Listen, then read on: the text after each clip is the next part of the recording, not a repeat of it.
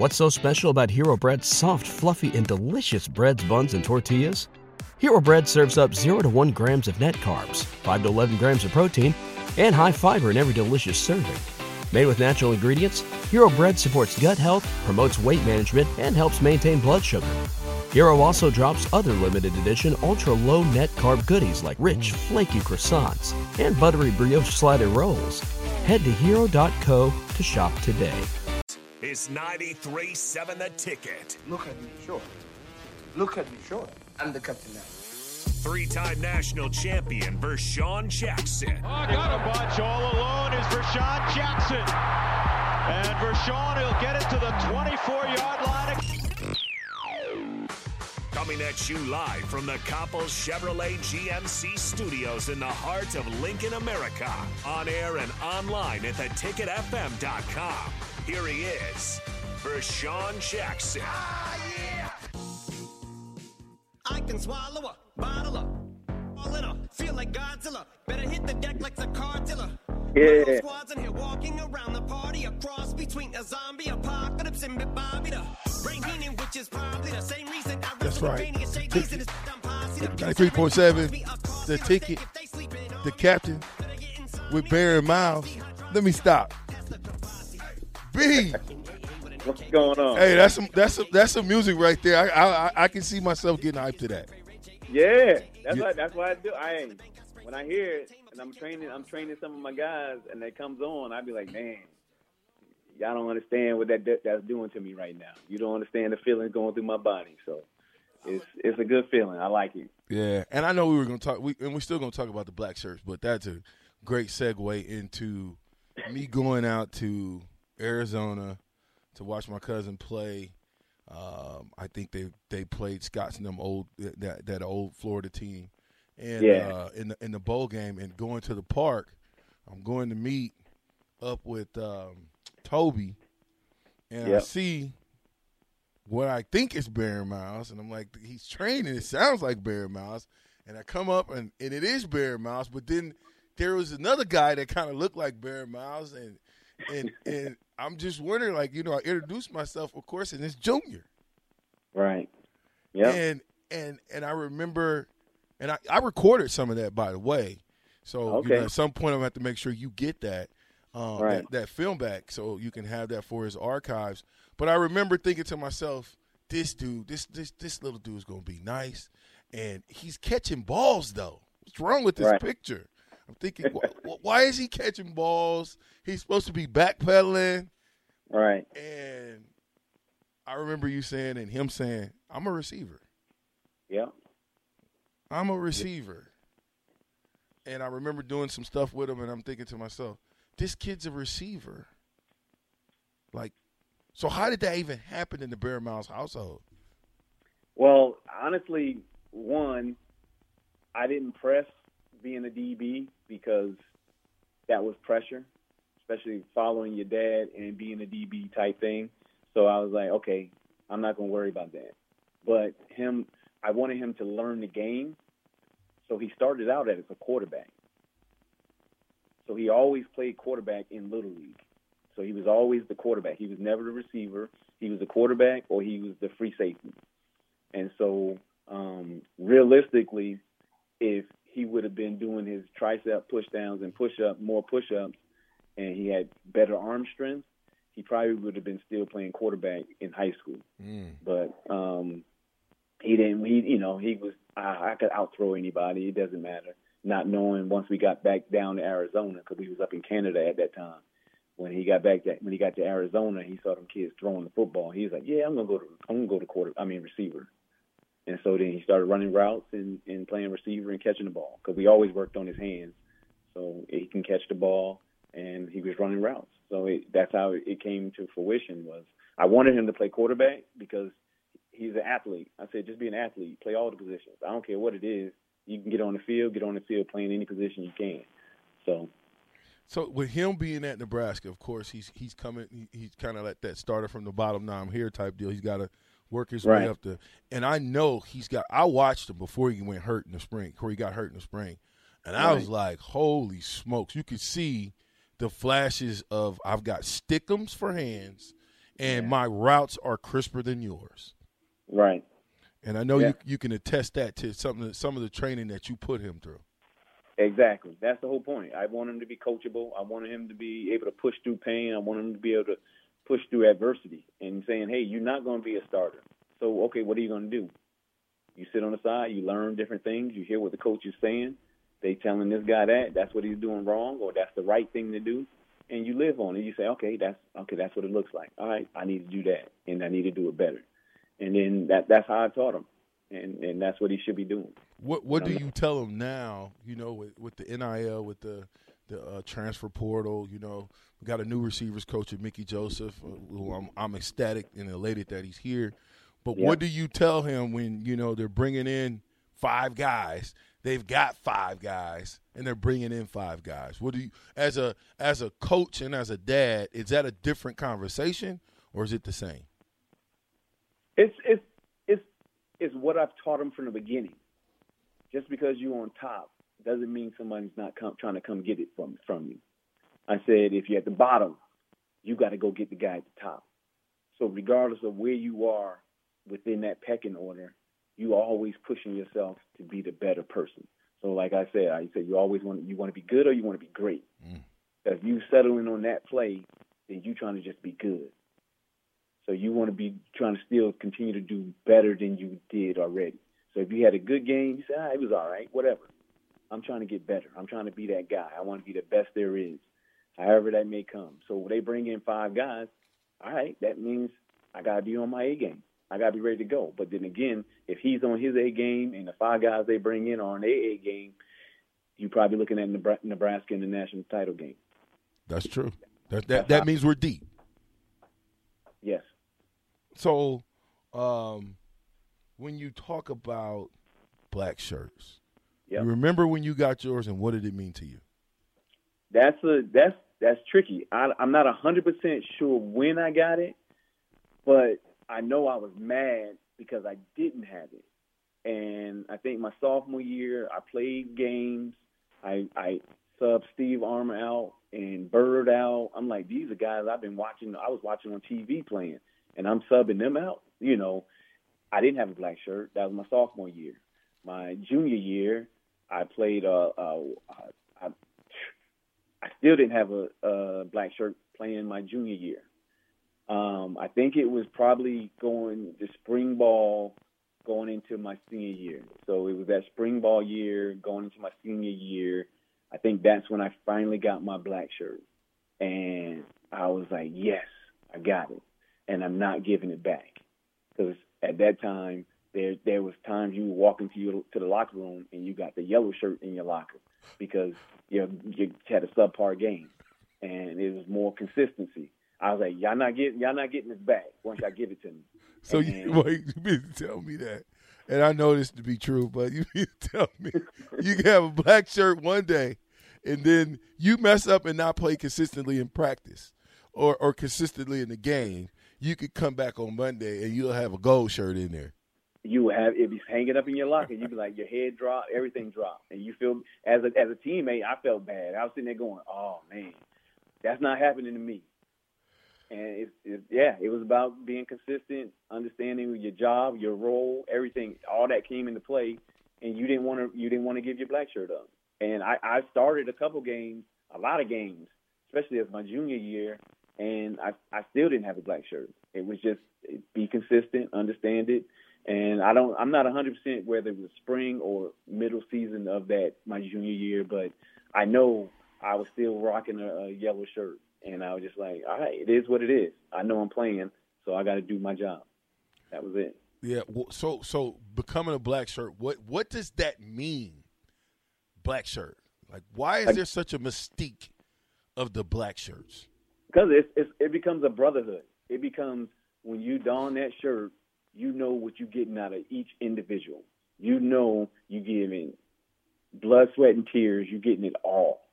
So when you train in the weight room, when you're doing your classwork, if you're not doing your classwork, you're not representing the black shirts because you're not going to be able to play for us.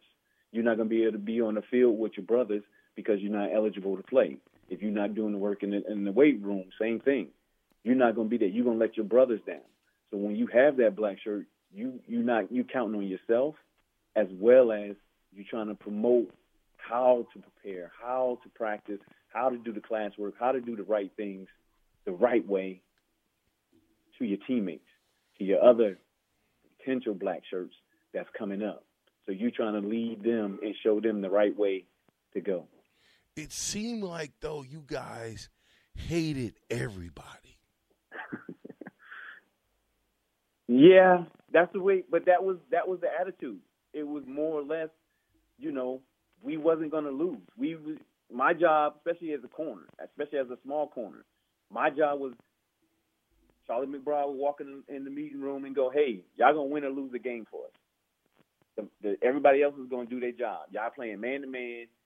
If they beat y'all, we're gonna lose the game." And so you had to, hey, I'm gonna hold my end of the deal up. I'm gonna do my job. I'm gonna do what I'm supposed to do. Whether that meant I gotta dominate the game, or if they run a sweep toss or a counter my way to the outside, I can't run away from and shy away from that. I gotta go set the edge and make sure I turn it back to my horses in the inside. So everybody had to hold their own weight and carry their own weight to make sure, and that's why it made it seem like we hated each other. I hated everybody because that's what we wanted to put out there to everybody when we did play. We was all going all hats to the ball. Yeah, but in practice, like, if there was no drop off in practice, you would thought y'all would have dropped off a little bit in practice. But it didn't matter that it was a young Vershawn Jackson that came in. It didn't matter that he was 18, didn't know very much. You still smacked him. Why was that a staple for black shirts? Because I think, ticket Husker fans, we got to understand how the level of black shirt and what that really meant. How deep that ran in you guys' blood, and it started in practice. Oh, it definitely started in practice. You did not want to lose practice, especially because then we was going ones against ones every now and then until it got too heated. If it stayed calm and cool, and it was okay, but sometimes we did go one against ones, and we didn't want them to go nowhere. They was number one in the country. We was trying to be number 1 or 2 in the country in defense and stuff like that. So, yeah, it was a battle. That was a battle within itself. So you had to do your job and know your responsibilities, and that came across in practice, and then it showed up in the games. Who's the best running back you ever played with or against? It's a lot. That man, when he's at 198, 200 pounds even, LP is Lawrence Phillips is deadly. He's a bad man. You got a chance to see him up in Canada. Yeah, I saw him up in Canada. He came up and played up in Canada, and I told the GM that. I said, hey, if he's at 198, 200, not above 200, but 200, y'all better watch out. I said, y'all better watch out. And sure enough, he came up, he did his thing, and yeah, I got a chance to be with him. So it was cool. So being there in 91, 92, 93, we came up short against Florida State. You had a couple of big games. Well, some stuff in that game happened that was some phantom calls. Yes. How did, I don't know if you want to talk about those phantom calls, but how did that game catapult your mindset to 1994 and winning the championship? I think, especially the phantom call of the penalty, me late hitting the work done out of bounds. I don't know how they call that in a national championship game anyway, but they called it. And again, that for me, that catapulted to 94, where it became we refused to lose.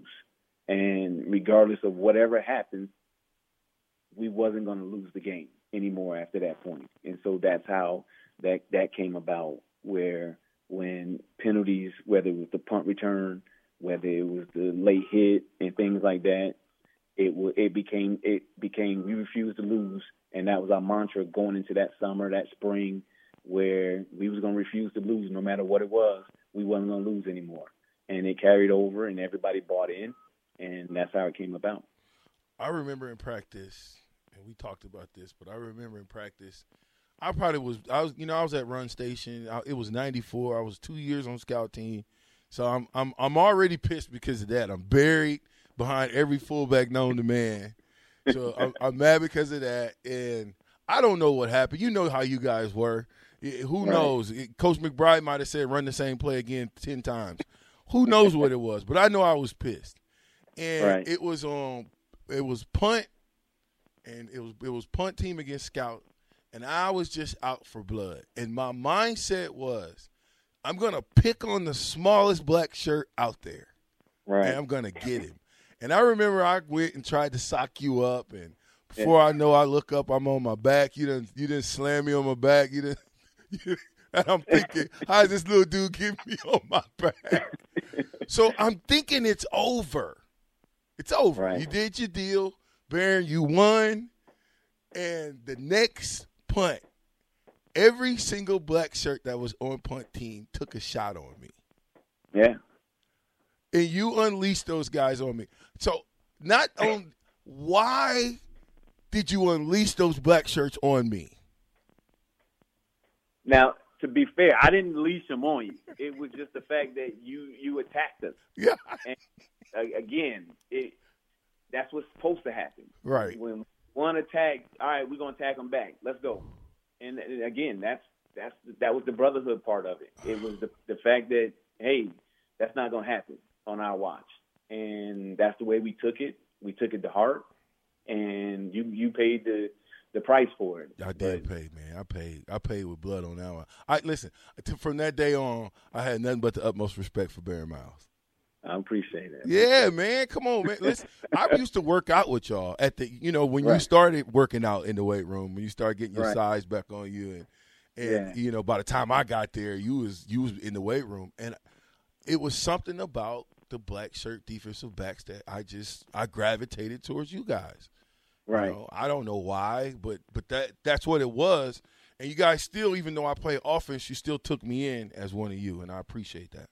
Yeah, well, you talked a good game like that, so you can hang with us. So you know how DBs are. If that's the way your mentality goes, and you play with a defensive mentality, then that's where you're going to try to lean towards. So. Well, let me ask you a question, because you might have an answer.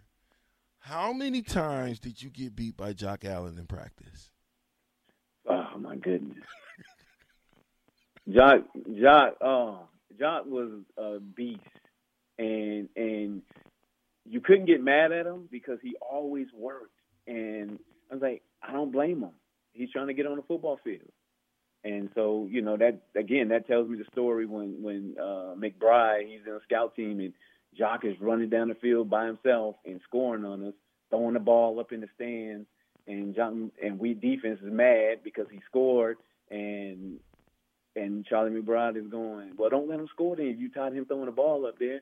And so that was our, every day we try to kill Jock Allen as much as we can. And that was the whole point. That was the point of the defense. Don't let him score. I know, and I tell people all the time, you got to understand how important.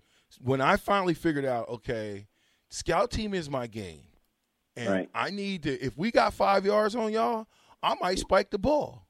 Right. I'm talking reckless. I don't care because you're going to hit me anyway. You don't care. Right. You guys ain't going to help us up. And if you do, it's a Mike Minner, Barron Miles, a guy that they're going to sock you and then be like, hey, you all right, man? Man, good job, man. We'll see you the next play.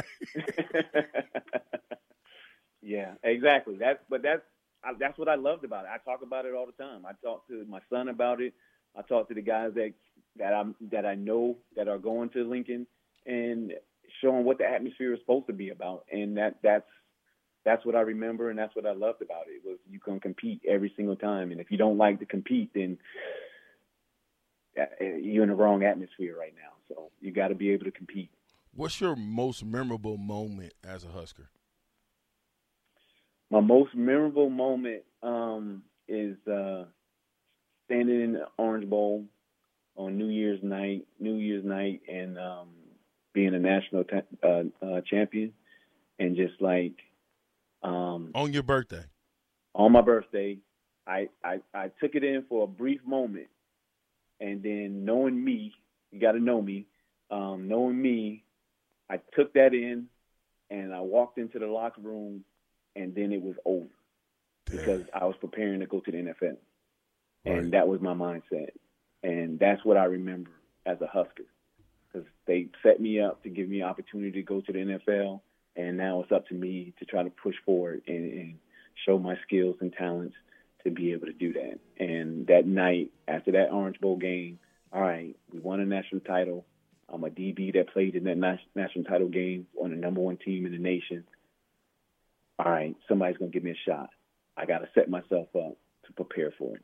And that's what I was getting ready for, and that's what I remember as a Husker. Okay, when we get back, I want to talk to you a little bit about that transition, getting drafted to the Pittsburgh Steelers, and then getting hurt, but then going to Canadian League and staying there.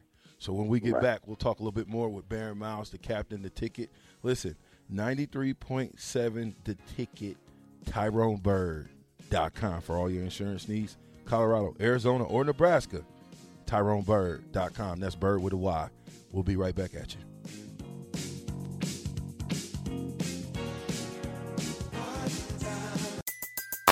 Everybody in your crew identifies as either Big Mac Burger, McNuggets, or McCrispy Sandwich. But you're the Filet-O-Fish Sandwich all day. That crispy fish, that savory tartar sauce, that melty cheese, that pillowy bun. Yeah, you get it. Every time. And if you love the Filet-O-Fish, right now you can catch two of the classics you love for just $6. Limited time only. Price and participation may vary. Cannot be combined with any other offer. Single item at regular price. Ba-da-ba-ba-ba.